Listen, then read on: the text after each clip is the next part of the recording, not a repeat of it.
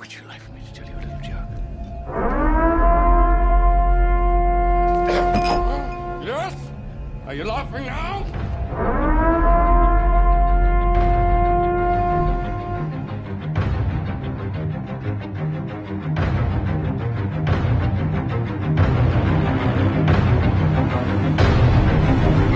All right, welcome to episode 1 of season 2, finally at last, of Embrace the Suck, the only official license-sanctioned, objectively neutral podcast of APG, bringing you 2 cents worth of free perspective on the heavy-hitting lifestyle. I'm your host, Bill Hart, coming to you almost live, this time from London, England, where a naked man was spotted at around 8 a.m. in Westway, London, running down the high street despite the chilly morning temperature.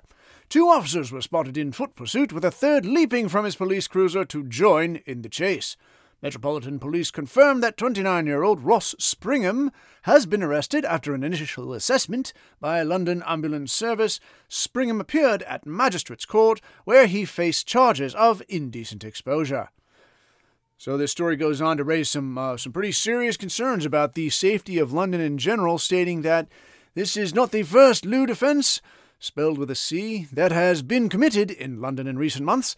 Last month, amidst lockdown restrictions no less, a nude man was seen strolling towards Bloomsbury Square Gardens on a Sunday afternoon. When police arrived at the scene, however, no one matching the description given was found. Quite concerning, right? Disconcerting. Naked people everywhere, in London of all places.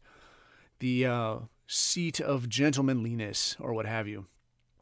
I don't know. To me, I think naked dudes are pretty funny or frightening, depending on the situation. If a naked guy comes running, like you could either laugh or you could say something very serious is going on. I should probably try to keep up with the naked man. And I mean, on the other hand, an argument could be made that naked women more often than not are closer to art. But streakers at sporting events, I don't know why, it just slays me. It's hilarious to me. I mean, I got to think, it makes me think through the whole process. Like, what clothes are you going to wear to this sporting event that you're going to not want anymore? Because you're not getting that back, probably.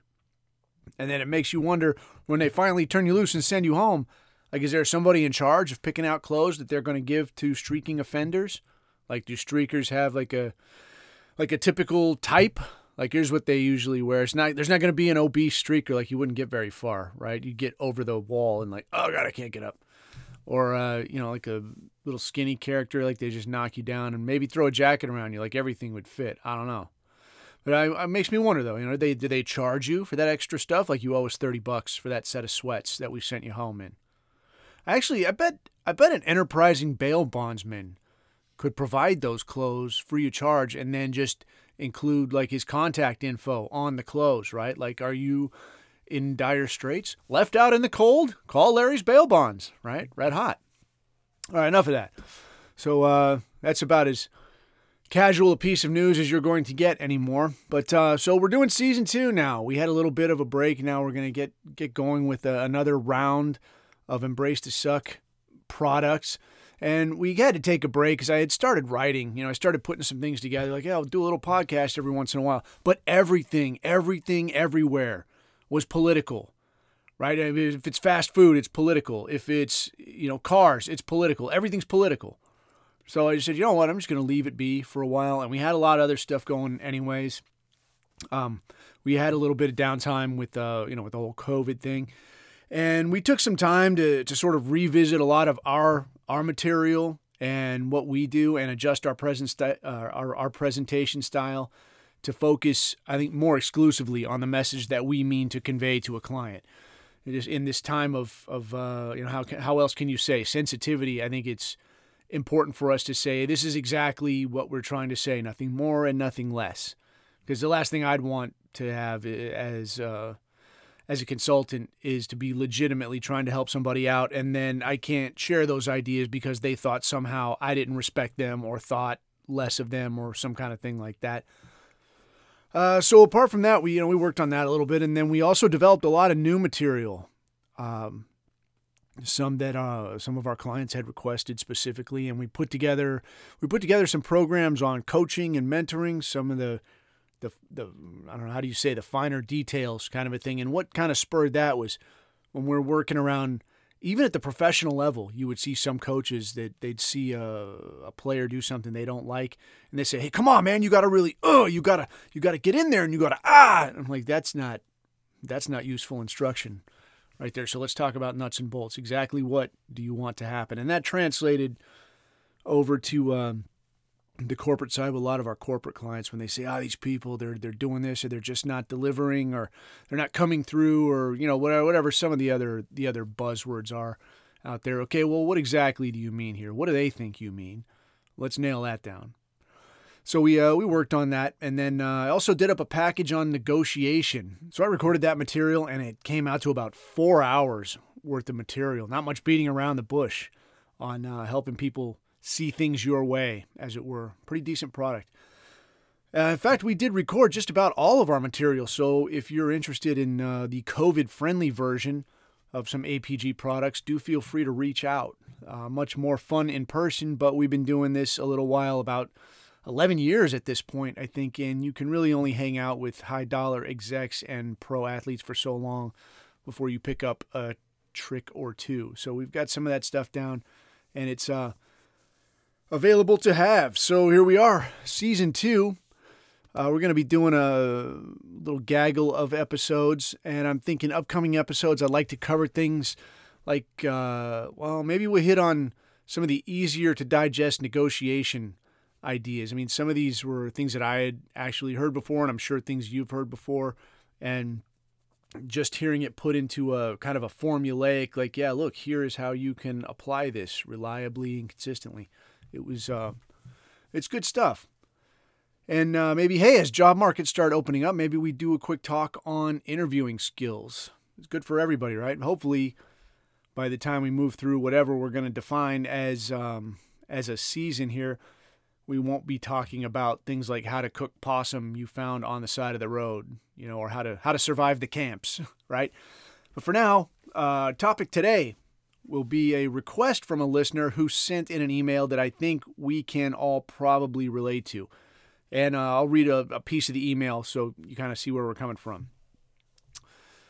So listener says, a topic I would like to hear discussed is unity in an era of divided people. We find ourselves devoting time to mediating mass quarrels, whether we should be doing in-person or virtual meetings. So-and-so has a Trump-Pence bumper sticker or mask requirements for doing business. And it seems as if everything is being treated as high-stakes decision by the people we lead, and there is little quarter or grace given to those whose views differ from our own. Yes, trying times. Tensions are high. So it's kind of a tricky topic because we're talking about a very specific situation, but we're talking about the way it's affected by big picture goings on. So why don't we start at that big picture level? Let's take a look at the big picture and the environment that has proven to be one that pretty much fosters conflict. So if we look at the situation now, look at society, we live in one, right? We live in a society. But if we look at society as it is right now, there's really no time in history where this many people from this many different backgrounds have all lived in the same place at the same time. So if we look at historical accounts of ancient empires all the way back to like Babylon, you look at the Persian Empire, British Empire, all these things where there's a lot of people from a lot of places, but they're not all wedged together from so many places into one small place. So if you look at something like the British Empire that went all the way out, looking all the way out towards India, well, yeah, there are a lot of Indian people in the UK right now, but at the time, it wasn't so many different people in all of those places. Most of those Indian people stayed in India, right? What we have now is people from literally all over the world, places that a lot of us have never even been to and probably can't find on a map, but now they live next door to you or you work with them. So there's a lot of different perspectives, a lot of different values that come to bear when we start working together and interacting. So that's one piece of it. But even if we did agree on overall collective values, we wrote it out like, hey, this is how we're going to do business here. Culturally, we have very different definitions of concepts like freedom or justice or success. So having worked in the Middle East for a good while, and then also in Southeast Asia, there's very, very different ideas on what constitutes justice, right? Like one place, it might mean like, hey, just let it go, let it slide. Another place, it might mean you need to go and do something violent and exact what you feel is revenge. And we see this play out. We see it play out in schools. We see it play out in neighborhoods. And of course, we're seeing it play out in the workplace. Stacked on top of this, we have the economic situation. And we all know the economy is tight right now. We know business is slow. And I think it goes without saying that if everything was good, we could laugh off a lot of these things. At this point, even laughing or even looking like you might laugh soon is enough to get someone upset at you. So you really have to be careful. And it is true in a historic sense and in a cyclical sense that the fact of the matter is that the American empire is in a state of decline. Whether it stays that way or whether things turn around. Historically, we see which way this is going. But given the fact that we have all that data to draw from, maybe things don't go that way. You never know. But if you look at any of the roads or buildings in any major city right now and imagine trying to build any of that from scratch at this point, right now it's all we can do to barely maintain what's already there. So it kind of gives you an idea of really where we are on this spectrum, if you will. So added to all of this now is the information that you receive, how you interpret the world via news and entertainment. So time was where you didn't know so much about what was going on in the next state, not even the next city, certainly not a country on the other side of the world. That was not your concern, right? If something's going on over there, okay, that's great. Maybe it is, maybe it isn't. I'm not worried about it. But right now, we're all bombarded with so much information, and surprisingly or not surprisingly, one of the major messages is that you, whoever you are being done wrong. And part two, you deserve so much better. All right, which in some ways might serve to spur you on to greater accomplishment. But more likely, the flavor of it has been, hey, somebody owes you something. You should go and get it. I heard one good saying that, and I don't remember who it was from. I want to say it was from some British royalty type character a good while back, that his impression of Americans were that they all come across like temporarily embarrassed millionaires, right? Which is kind of true. And I'd say part of it is there's the American spirit that says, yeah, I'm on my way up, I'm accomplishing, I'm striving, I'm putting out here.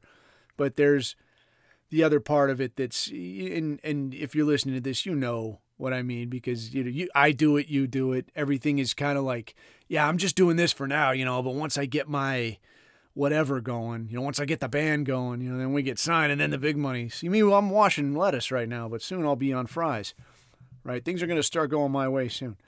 But that's just kind of an American thing, but it's definitely exacerbated by what we see in media day in and day out.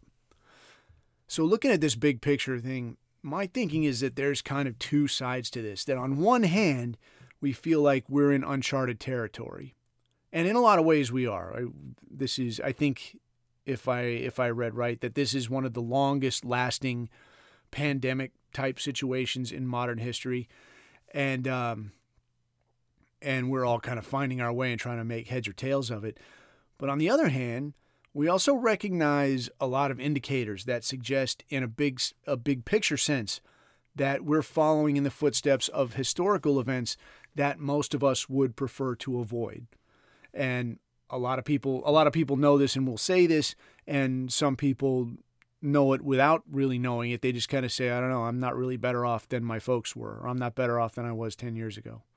But an example of this is this guy, Michael Burry. And if you don't know who he is the guy that he was managing an investment fund that predicted the 2008 housing crash. If you saw that movie, The Big Short, he was the guy that movie was about. He's Christian Bale portrays him in this movie.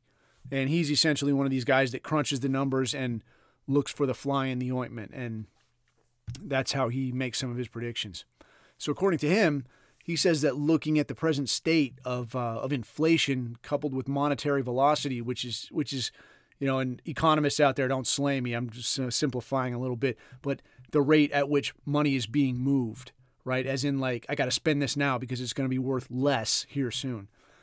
So the inflation coupled with the monetary velocity seen in the stock market, along with the declining sense of consumer confidence, is something he feels is very reminiscent of the economic state of Weimar Germany between 1919 and 1922.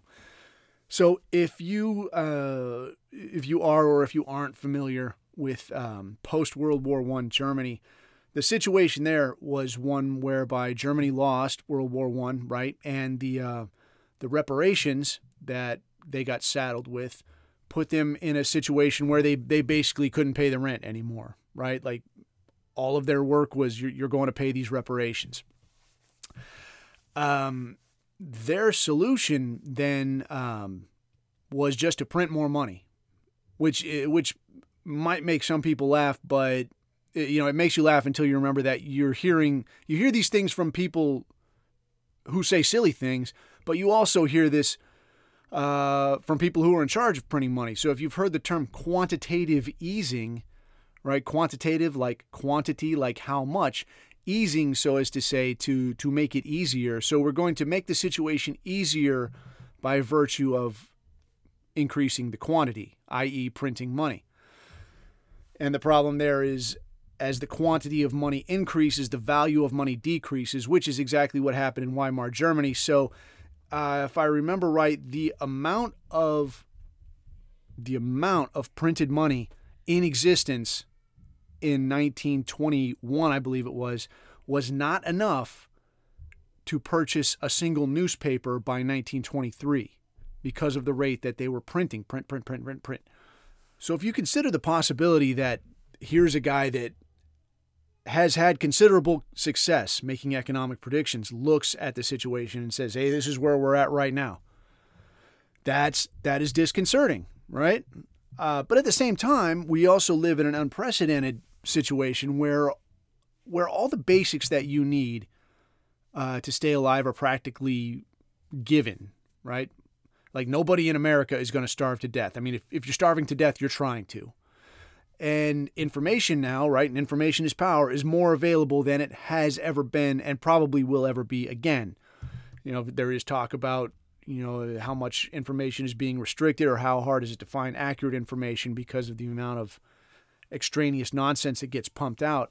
But while we might be concerned and comparing our situation now to something like Weimar Republic, we still have to remember that that one of the biggest tools in the bag that we have now that nobody has ever had before is the ability to reference these previous situations. So we tend to look back and say, well, when this happened in the 40s or when this happened in the 1800s, but at none of those times did we have the ability to look back and say, here's exactly what happened, here's exactly why it happened, here's a whole load of information, which makes the situation now demonstrably different. So long and short, yeah, times are definitely hard, and that in and of itself makes people willing to argue, willing to say, hey, something's wrong here and it's somebody's fault. Well, how about you, right? But really, what do these big picture issues have to do with what's going on with so many people being at each other's throats? Yes, exactly. That's what I'm saying. What does that have to do with these people being at each other's throats? Because in the middle of all this, people are arguing, for instance, over the absolute truth of a situation that might involve either one or two people thousands of miles away or hundreds of millions of people in a whole variety of situations across several continents. So you might have feelings about either of these situations, whether it's one thing involving a few people or a blanket issue involving a whole lot of people.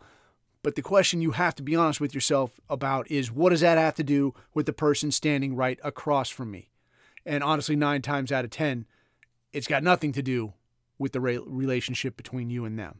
But the reason I think it happens so much lately is that these interwebs have you believing these things. I think, we all like to think that we're so much smarter than we were years ago or than generations that came before. But I'll tell you about a couple of gags that I had heard of, and maybe you you've probably heard of at least one or two of these. Back when we did, back when Desert Storm, remember that Desert Shield, Desert Storm, that whole thing?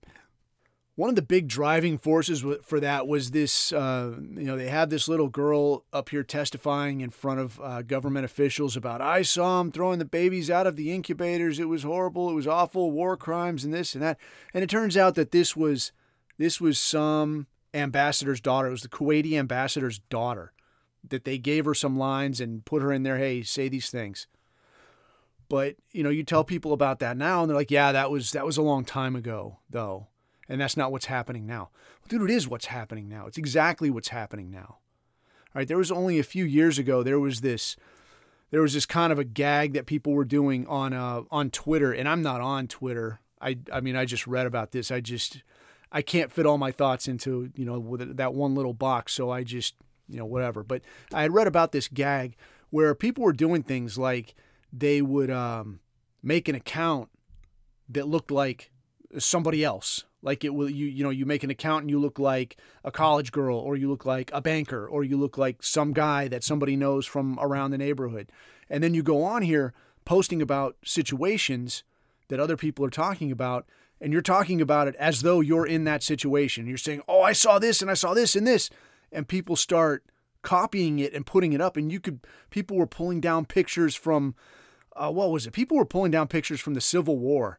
It was like, oh, sorry, my filter's stuck on my phone, but this is something I saw that happened. So look at, it's terrible.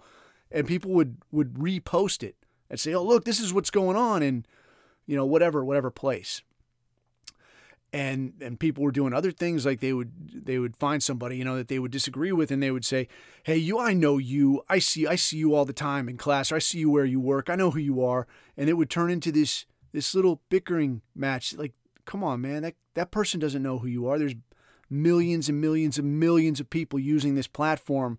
That one person doesn't know you because of the t-shirt you're wearing, or, the trees that are behind you, or the store that's behind you. All right, but this became like an issue, and I guess this was one of the stepping off points for when Twitter started censoring or banning people that they thought were behaving in this way, bad actors, if you will. But it's this tendency to believe that the world is much smaller than it really is, and we've all heard that thing, oh, it's a small world. It sure is a small world. Wow, I'm only 6 people separated from Kevin Bacon or whatever. But I'll tell you something, the world is not a small place. It's a big, big place with a whole lot of people in it. I've seen a good chunk of it. I haven't seen all of it. I mean, I've seen a good chunk of it, though, and it's when you get far away from home, and people that have been out that way know what I'm talking about. When you get far away from home, you feel far from home. You know that if I'm going to try to go back, it's going to take planes, trains, and a ride on an elephant to get there. You're a long way from home. And yet we have this mechanism that somehow allows us to believe that you can have it all, that that you too can be a millionaire, or you can be it all, you can be the best in the world, or you can know it all. And, you're going to become the subject matter expert on one thing or another. And no, man, and especially now, where to be the best at something, I mean, you almost have to start as a child. And I honestly wish that was something that I had known more about. I wish, probably everybody wishes they had known more about that. When you start doing something as a kid or as a young person, that most likely that the path you pick, this is the path you're going to be on for a very long time. And it's not because you're bad at everything else. It's because it takes that long to get good at something else. But I digress. I digest. But yeah, so the internet situation, it gives us so much of a look into other people's lives, into other worlds, if you will, that you start feeling close to it like you know something about it. And I know everybody likes to laugh at people trying to do impressive things on the internet. They go and they try and they fall on their face. And some of the stuff you see, people try to do, I don't know, like X Games kind of tricks, skateboards or bicycles. Or there was a few going around for a while where, if you've been to any of these countries where a lot of the people live on oil money, right? Where you're not really working, but a lot of these people are just getting money, from the petrodollars, if you will, and they've got enough money to go and buy wacky cars and go out there and drive like maniacs. And these people go out there and they're videoing their friends and they're driving like, fast and furious, but without benefit of helmet or stuntman driver training or, CGI green screen or any of that stuff. And they're rolling over and their friends are flying out and they're, just dead because you're trying to do something that you don't know how to do because you watched a 30-second clip of it and you figured, oh yeah, how hard can it be? I have an understanding on this. Silly, right? But here's the thing. That's all of us right now. All right. All of us right now, we're looking at so many of these situations and we're forming opinions on things that we have no familiarity with. Like zero, not just some. Like the only familiarity you have is what you saw on some other channel. So we're basing these opinions and these positions on incomplete information that we only barely understand anyways. And most of these pieces of information are provided by somebody who more often than not has a particular opinion that they want you to come away with. They're not just presenting you this information like, hey, here's something I found out. Hey, here's a document that got leaked. Here's X, Y, or Z. See what you think about it. Form your own opinion. No. I mean, half the time they're telling you what to think. They'll tell you about the information they saw, if they really saw anything at all, and then they leave you to it, and they send you out there like a little wind-up toy, just repeating the bumper sticker. And in a lot of ways, the best you can really do is just to know that the risk is out there. But the fact of the matter is that unless it's something that you are a subject matter expert on, no matter what you talk about, you are an amateur, which is okay. Which makes life easier, actually, because when you hear contradicting information, then it makes it a little bit easier to say, well, I don't really know. What do I know about anything? Right? This is just what I heard. But we'll get into more of that in a minute. But yeah, to clarify, I mean, with us at APG, we really do our level best to avoid making any kind of definitive political statements because our only focus with APG guys is to give our clients the tools to do the best work they can do, whatever that is. If you're painting houses, if you're digging ditches, if you're assembling computers, or if you're running for touchdowns, whatever it is, our job is to try to make you the best we can possibly be at it. And kind of an example of what I'm talking about here is the first year that we worked with the San Francisco 49ers. We came in there the year after the whole Colin Kaepernick kneeling situation had gone down. And so you can kind of imagine, when you walk in, you could try to imagine, when you walk in there as a former military guy, and here's all these professional athletes, which I'll tell you what, are not small people. It's kind of weird that like the smallest person that you think you see on the team, when you meet these people in real life, you're like, what? You feel like you did something wrong with your life. Like, why am I so small? And you people you're all gigantic, right? But we walked in there and there were more than a few of the players that walked up and said, hey, I just want to be clear that this kneeling situation and this national anthem situation, this wasn't something that we meant as disrespect, and I hope you're not taking it that way. This was something that we felt strongly about. And, I don't know Colin Kaepernick. I had only just met a lot of the guys that we were going to be working alongside there. And, instead of getting into some kind of a thing about, well, what were you thinking? Well, what? My thing on that was I said, well, look, you have a statement you're trying to make. You have feelings about a situation. And, the guy went on to tell me that, we were trying to do something that we thought was right. And the media just took it and ran with it. And this was not, obviously this was not our first time around pro sports. So I said, look, man, what do they always tell you about journalists? What do they always tell you about the media? And the guy says, well, stay away from them because they're gonna bend your words. They're gonna make you say what they want to hear, not what you necessarily mean. I said, so yeah. So I said, so if I stepped into a profession you're good at, I put on a helmet and pads and come out here, there's going to be a mismatch, right? I can't keep up with you. He says, yeah. I said, so why would you step into the arena with a journalist, with the media, and expose yourself in any way and expect that you're going to come out on top? And the guy says, yeah, that's true. I said, you've got, you're not poor. A lot of these guys actually aren't rich, but I said, you're not poor. Take out an ad, man. Do an interview. You write the interview and say, hey, I'm willing to talk, but this is what I want to talk about. You have these options. But what you don't want is to let yourself get taken advantage of, to allow somebody else to use your face, to use your name, to drive their narrative. And then it became less about, it wasn't about what I thought about the situation. It wasn't about what he thought about the situation. It became about how can we get a little bit closer to the facts of the situation and what everybody's ultimately actually driving at here. And I wasn't completely sure how that was going to go when we were walking in there, but I was able to take away some useful approaches, some lessons learned from that interaction. But I'll get into that in a little bit. But with these things in mind, looking at some of the issues at hand, so specific to the listener's email that kind of got me going on this is these political issues. And there's, you say political issues, I mean, pick one. You can't throw a rock and not hit a political issue anymore. But if we think about political issues, what is, think in your head for a second, what is politics? How do you define politics? Long and short, politics is just shorthand for who's in charge, what do I get, and what does it cost? All right?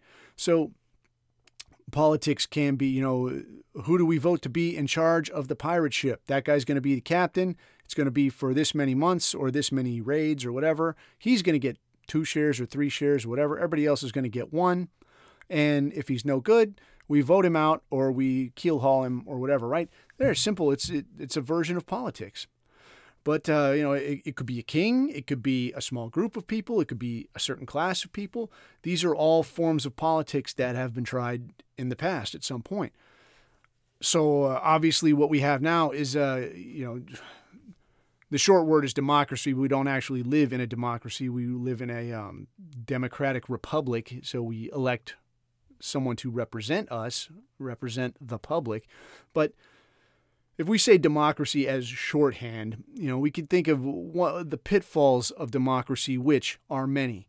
But long and short, the biggest pitfall of democracy, and don't take this the wrong way, is that your opinion matters, right? That's one of the biggest pitfalls here. If it was the king, the king could say, we're going to do things this way, and I'm not interested if you like it or not. When you're the king, you can make the rules, but today I'm king, and so this is how we'll do it. But the king, if you will, the person making the decisions gets picked by you. So your opinion matters. And like we talked about before, when we're talking about politics, we're talking about something you don't deal in every day. So all you have are these tiny snippets of information being fed to you by people with a very definite agenda. And now you're trying to use that to pick who's going to be in charge. So looking at the concept of, a king, just for sake of brevity, when there was kings or a ruling class, there was a thing called noblesse oblige, which is essentially you are of a higher class. You owe it to these people beneath you to take care of them. They're uneducated. They have less resources than you. You owe them. And it was a big deal in a lot of places where you speak very clearly and very honestly, even if it hurts, because you've been permitted to have this privileged position, so you better do the right thing. And this was another reason why a lot of kings had, we look at it now, all these palaces and such. The reason for that is that if this ruling class is provided all this luxury, now there's less temptation. Now the people don't have to worry that this person, his allegiances might be bought off in some way because he already has so much nice stuff, right? Now he can focus exclusively on helping out his people. But if he doesn't, well, then it's choppy chop time, right? And he doesn't want that. And, obviously we've seen that happen on more than a few occasions. But these are some of the ups and downs of different forms of governing a society. But what we see with this democracy situation is, like we talked about with the way information gets pumped out, is we see that people with that don't have a level of expertise are being relied on to make this thing go, essentially. And every time it seems like, oh my gosh, what an accident, what an unforeseen circumstance. Like, how many times have you seen that when you see on the news and they're talking about government or politics?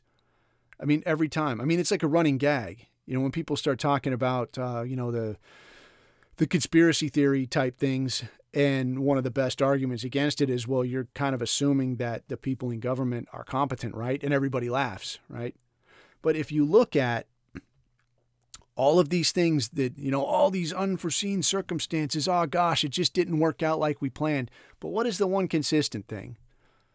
It's the people with that direct link to the information you're getting that always, it's all an accident. It's all very random, but the same people always seem to end up benefiting, right? And then it's those same people that come to someone like you, you're bickering at your workplace with this person because they think red or you think blue or whatever. And they come to you and they go, oh yeah, so you were asking about your share. Well, somebody has your share and it's actually that guy right over there in the different color shirt. He's the guy that's got your share. He's robbing you. Right? As they're waving to you from the back of their limo and you're, on a skateboard or like a bicycle with flat tires, and they're pointing at another guy on a bike with flat tires going, that guy right there, he's the guy ripping you off. I mean, it's like two people that work at the same store, right? And one guy works days and complains about how busy it is and he has to deal with all these customers and he gets terrible money. And the other guy is complaining about working in the middle of the night and all night it's trucks, and I'm moving and offloading and stocking and I get crummy wages too. And so these guys are fighting. And how long have we been fighting? How many people, how many groups in this country are going at each other about, no, I got it worse, so I got to deal with the customers. No, I got to work. So I work in the middle of the night and I got to offload all the trucks. But the point of it is you're arguing, and that's by design. Because if you ever stop arguing between yourselves, that's when people start stopping and saying, well, wait a minute. If we're both having a hard time here, I'm having a hard time, you're having a hard time, but this place is busy, I see work is getting done, and yet we're both getting paid nickels, well, that means somebody around here is coming out ahead. So I'll guarantee you dollars to donuts that the people coming out ahead are not the people that you even have an opportunity to argue with. Because the people coming out ahead have layers and layers of security and people who do the arguing for them. You're never going to get an audience with those people. So that person that you're yelling at, even a person on the internet that you're stupid, no, you're stupid, you're all stupid. So the question that came up in the email then is, what are some unifying political factors? What can we, what can we kind of rally around? We've all got very different ideas, different perspectives, but what can we all kind of agree on?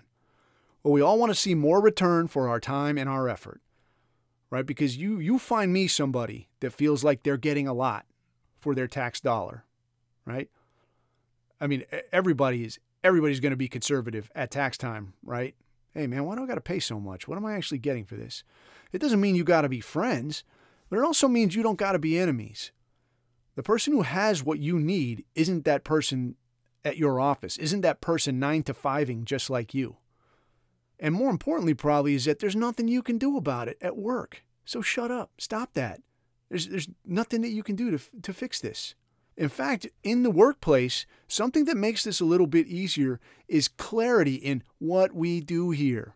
It can alleviate some of this. Clear definitions of what is this company about? What is this job about? What is this workplace about?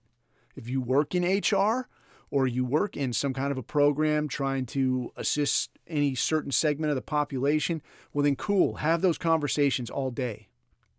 Otherwise, if your job is about digging ditches or putting together tape recorders, then do that, right? Because as the competition gets a little bit stiffer out there, the workplaces where people are arguing about things they can't do anything about, newsflash, those places are going to end up closed because if you're arguing, you're not producing. So having a clear definition of what your workplace is about, what is acceptable, what's not acceptable, this makes life easier for everybody.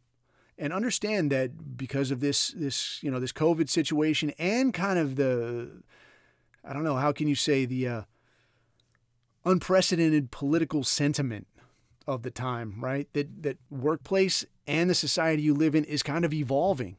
So, kind of be prepared for some people to look at you sideways, maybe, a little hard feelings here or there. But I'll tell you what, just letting it slide will go a long way. And then lastly, be willing to be called out for being a weenie. If you're going around with your feelings hurt, if you're going around just looking to be offended, be prepared for somebody to say, hey, why don't you stop that? Why don't you lighten up a little bit? Just do your job. How about that? Not everything is a cause. Not everything needs a banner, okay? If you do your job better than everybody else, get your name on the wall. Demonstrate that way how much better your perspective is. In fact, that's one of the best takeaways that you can leave this with is make your point by being what others claim to be, which is to say, don't espouse your philosophy, embody your philosophy. Don't talk about how much better it is, the way you see the world, the way you live your life. Demonstrate that, because nobody wants advice. Nobody wants 2 cents from somebody who isn't where they want to be. But nothing succeeds like success. So when you show people what you can do, people are going to start coming up to you saying, how are you doing that? How can I do what you do? How can I make the money you make? How can I produce the stuff you produce? How can I build the relationships that you build? How are you doing what you do? How can I be like you? At that point, you don't have to convince anybody of anything. So second, one of the specific things we'll hit on here, this mask thing, right? So there are strong opinions out there. I mean, I got my own opinions, but I'll tell you something. My opinions don't matter. I'm not a doctor. I'm not a lawyer. I'm not in government. I'm not in local politics or any kind of politics, right? So there's nothing I could do about it. So it doesn't matter how much I yell or scream or any of that stuff, all right? And I've heard all the opinions on this that, if you don't wear this mask, you're killing somebody's grandmother. I've heard, first it was 2 weeks to flatten the curve, and now you don't have a face, and that's what they did to, people that were servants. Yeah, listen, here's the thing: people are dumb, but they're not stupid, right? So when I say people are dumb, don't take that as anything more than it is. What I mean is that, when you hear people speak, the most effective, the most effective, they say, political candidates like Donald Trump, whether you agree with any of his policies, like the guy, want to push him into traffic or any of that, the guy was an effective speaker because he spoke at a 5th grade level. Like during the 2016 campaign, what kind of talk did you hear? I mean, you could probably still quote some of those things now. You probably have heard them. You might not even know you've heard them, and you can still quote them. When you hear things about like amazing cars, the best cars, strongest cars, very strong cars, many such cases, amazing, just incredible, right? What did he talk about? Oh, he talked about a guy making cars. He said they were incredible, amazing cars. Right there, easy, because people remember things like that at about a 5th grade level. So people are dumb in that sense, but people are not stupid. So if somebody is hustling, when somebody's running a hustle, if it's going to be, I'm going to take this little angle and I'm going to take all this money and I'm going to, hook myself up through my campaign or, whatever it is, eventually information leaks out. Because why? Because 2 people can keep a secret if one of those people is dead. So eventually that information leaks out, and people might be dumb, but they're not stupid. And the backlash on that's where you get your satisfaction. You don't have to jump up and down and yell and scream. You can just wait, all right? Because eventually things come back to the center. Things sort of balance out. It's the way the universe works, right? Nature hates a vacuum. So if it's getting shoved one way unreasonably, it will be back. Just be patient. You'll be right if you're right. The second thing here is the virtual versus in-person workplace deal. So, I mean, I've heard a lot of talk on this too, and, I can't count how many people say like, dude, I could do this job from home. I don't have to be here to do this.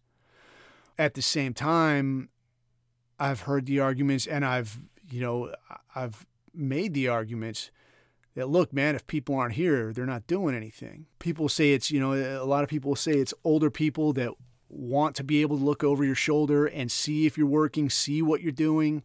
People will say that's outdated. People, and because what we're doing right now, as consultants, we've been doing a lot of work via Zoom or, Microsoft Teams or Skype, this kind of thing. I'm telling you, it's not the same. It's never the same as in person. Being there in person, it's its own thing. You know what the person is saying. You understand what they mean.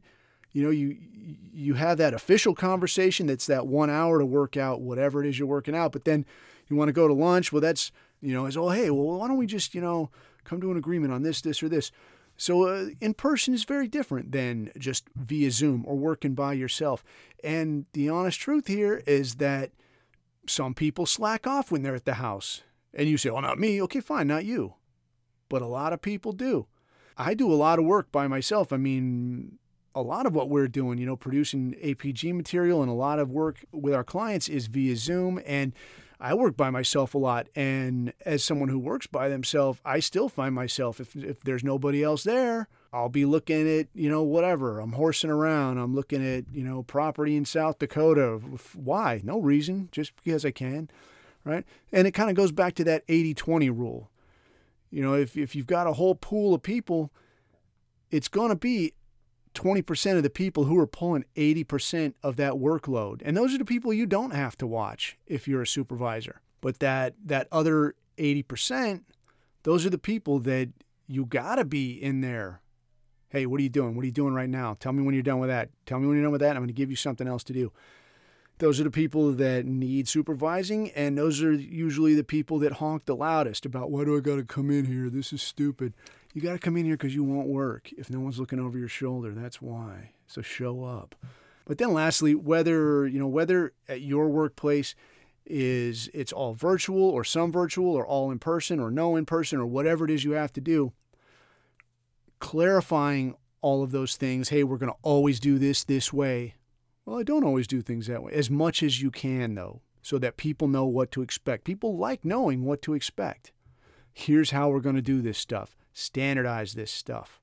And then clear communication. Just say what's on your mind, all right? Nobody hears in high school. Don't tell that person to tell that person and then wait for it to come all the way back around the horn and, hey, man, I heard you had a problem with this policy. Just walk in there and say something. And as for how to say something, how to address some of these things, I'll kind of wrap this up. Kind of the last point that was brought up in this email, the concept of unity. Unity. As far as generating unity, so first we've kind of already agreed that, man, nobody cares about your vision of the perfect world when everybody's having a hard enough time understanding the world they're stuck in right now. Right? And it's become normal to voice these beliefs about our version of how things ought to be. And for some people, it's become de rigueur. Use that word in a sentence. I dare you. Do it today. But it's become just standard to shove that version down people's throats. And at the end of the day, it's all because the talking box told you that your survival depends on making everybody around you agree with you on global politics right now, today, during lunch. But at the end of the day, here's the situation, is that the majority of these utopian ideas that people are pushing simply are not possible without massive societal upheaval. And people don't like that. So there's a few facts that you just have to come to grips with if you're one of these people. One, you got to live around stupid people. Everybody's stupider than you. That's just the news. Deal with it. Two, you got to work with people who aren't as capable as you. Which reminds me of something that one of the better lessons that I learned in the SEAL teams was from a really, really old dude that I don't know how the guy was still upright, but he was still hobbling around in the teams. And he says, hey, man, two stupidest people in the whole world, the guy you replace and the guy who replaces you. And he was telling me this, as we were rolling into Iraq, and I was working, if you've listened to some of the other podcasts, I was doing some work on the intel side. And this is, once somebody says it, you see it everywhere. Like when you roll in, you're like, man, these guys, they're kind of half-assing this thing, and they suck. But then after you're there for a while, you realize, like, yeah, they were doing this probably for a pretty good reason. And then as you're on the way out the door, people show up, the people that are going to replace you, and they're like, why aren't you doing this? Why aren't you doing this? And you're like, you stupid bastard. I'm not doing it because just pay attention for a little while. You'll figure it out, dummy. Right? So it's important to realize that, the people that you replace or the people next to you that have maybe been there a little longer, they're doing things the way they're doing them for a pretty good reason. And the people that show up, they don't understand or they have a different perspective, usually for a pretty good reason. But we're all somebody's stupid person. All right? We're all the new guy to somebody, and we're all the old guy to somebody. We're all the somebody that doesn't have any idea what the hell they're doing. So to kind of summarize, everything sucks, everyone's miserable, and everybody sees things in a very different way. But if you really want to get people thinking and maybe even seeing things your way, whether that's about politics or how you do business at your office or whether you look fat in those pants, you do. But seriously, you do. Don't tell them what you think. Ask them what they think. And this is something I kind of hit on in that negotiation block. I'm skipping ahead a few episodes, I guess. But ask people what they think. Let them talk. Let them drive for a while. And what you find a lot of times is that people might form their opinions in kind of a vacuum. And if you challenge them, they take it personally. You say, hey, what were you talking about? How'd you get this idea? Now it's like a personal attack. They got to defend themselves. Or on the other hand, you can just ask the obvious questions. What do you mean by that? Well, what do you think about this idea over here? Or I'm not sure I understand what you meant by this, or this. Or one of my favorites, I had heard that, whatever. And this is a favorite of mine because it means it's not you. You're just repeating something you heard, and they don't have to take it personal. But all in all, if you've got a position that's an obvious truth and you get ignored anyway, well, then guess what? After the facts finally come out, and they always do, then you look like a genius, and all you had to say was, I guess we'll see. All right, so that's about all the time we have for today. I think, we went a little bit long, but, I'm going to go with it. Try to make these a little more robust for your listening enjoyment.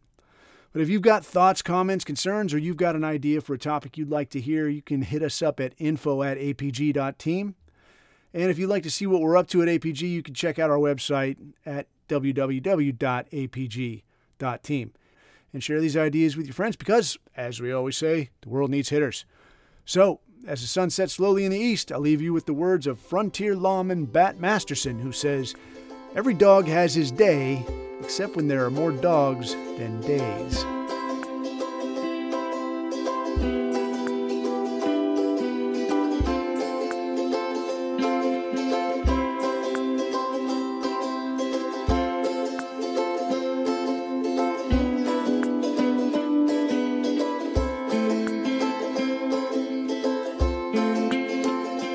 I am smart, capable, and most importantly, I'm free in all the ways that you are not.